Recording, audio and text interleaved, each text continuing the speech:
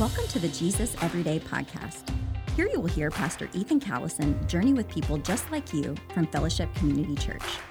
Our goal is to engage in God's Word to find Jesus in the Scriptures every day.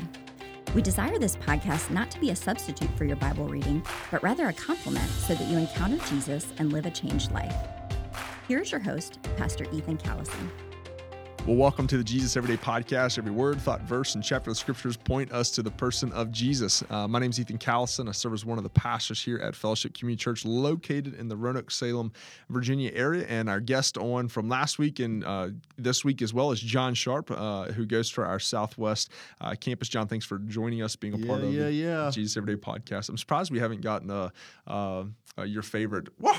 Or yeah, there we go. From what's his name? My mind just went completely. Ric Flair, baby. Yeah. My mind just went completely. I thought you'd do that the very first day. I've been holding off for just the right time. That's right. Oh, cool. We're in the scriptures today, concluding the book of Colossians in chapter 4. But before we open up the text there, John, what's something that just makes you lose track of time? Yeah, for me, spending time with family, sharing meals, playing games, going places. We have 3 children. Our 2 daughters have both graduated from Liberty University. Whoa. And they're both married. They have godly husbands, and their families still choose to be a part of fellowship. And so we love even getting to worship them on Sundays. Our son, Nathan, he's a rising senior at Liberty. But we were blessed with our first grandchild. We have about a 10-month-old grandson, Callum, and man, he is the bee's knees. He's got me wrapped, and I'll forget the calendar when I'm around him. So John has a wet sleeve from crying and an empty wallet for paying for 3 colleges and 2 weddings. Absolutely. Oh, and now our grandson, so the wallet's now empty there too. Yeah. I thought when we married off our daughters and finished paying for weddings, we were going to get a big raise. Nah, it's just reallocated to the grandchildren. That's how it goes. Oh, man, I love it. So I think you have to degrade your household, and you might be living in the mud house in not Africa, but in Southwest County, Virginia. That's exactly right, and we will do it happily. That's right. Cool. Well, just picking there, but love it, man. All right, we're in Colossians 4. What was the verse that the Holy Spirit illuminated to you today here that you highlighted and wrote down? Yeah, so really verses 2 through 4, it says, "Devote yourselves to prayer. Stay alert in it with thanksgiving. At the same time, pray also for us that God may open a door to us for the word, to speak the mystery of Christ, for which I am in chains, so that I may make it known as I should." Explain what's happening here in this text. Yeah, I love this passage of Scripture. Paul's exhorting the hearers to stay devoted to prayer, maintaining an attitude of thanksgiving, but even in that, he sticks to his life mission, specifically asking people to pray to God that he might open the door for more opportunities to share the word of God and to make him known to people. And, Paul was constantly about that. Everywhere he went, when he was, shipwrecked on the island, everywhere he went, when he was in prison, he was singing praises and thanksgiving to God, and he was making God known. That was his primary mission in life, and that should be our primary mission in life as well. Yeah, I was about just to ask you that. Like in Paul, sometimes I think I've actually heard this before. Like when for us preachers and teachers, like count how many times you say the name Jesus, and count how many times you say the name Paul, and see which one you say more. We can almost put Paul on a pedestal, like a super apostle, and he would even say I'm not, but a super Jesus follower.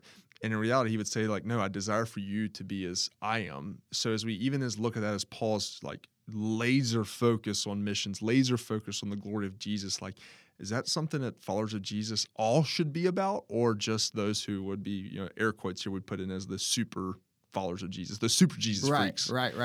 Yeah, no, totally. And, that statement, I wish you to be as me. And Paul's not saying, man, act just like me, because he was still a sinner. He would say the chief of sinners, but his goal is to be like Christ and to make Christ known. And that's what he wanted every single person, every saint to become like Christ. And that should be our goal too. And again, in this busy world, this busy life with jobs and responsibilities and families to take care of, sometimes we can lose focus or forget to keep the main thing. But even in that, our focus should be to know Christ and to make him known. I love the way that you put that. What are some points of application? You kind of got into it there a little bit, but any other points of application do you think from this text to believers? Kind of following along those lines. Oftentimes we're so busy in life and work and family and everything else that in general, we don't see the opportunities every single day to make them known. I mean, I'm as guilty as anyone. At the end of a long day, maybe I've been traveling that day, and I come back into town and into my neighborhood, and I'll pull into my garage and I'll press the button and I'll close the garage door, and we'll shield or isolate ourselves from the world until it's time to get up the next day and to press play again. But I've said it before on podcasts last week. Jesus came to seek and to save that which was lost. And, it's hard to be on mission, but we need to be looking to make him known and not lock ourselves up in our compound, right?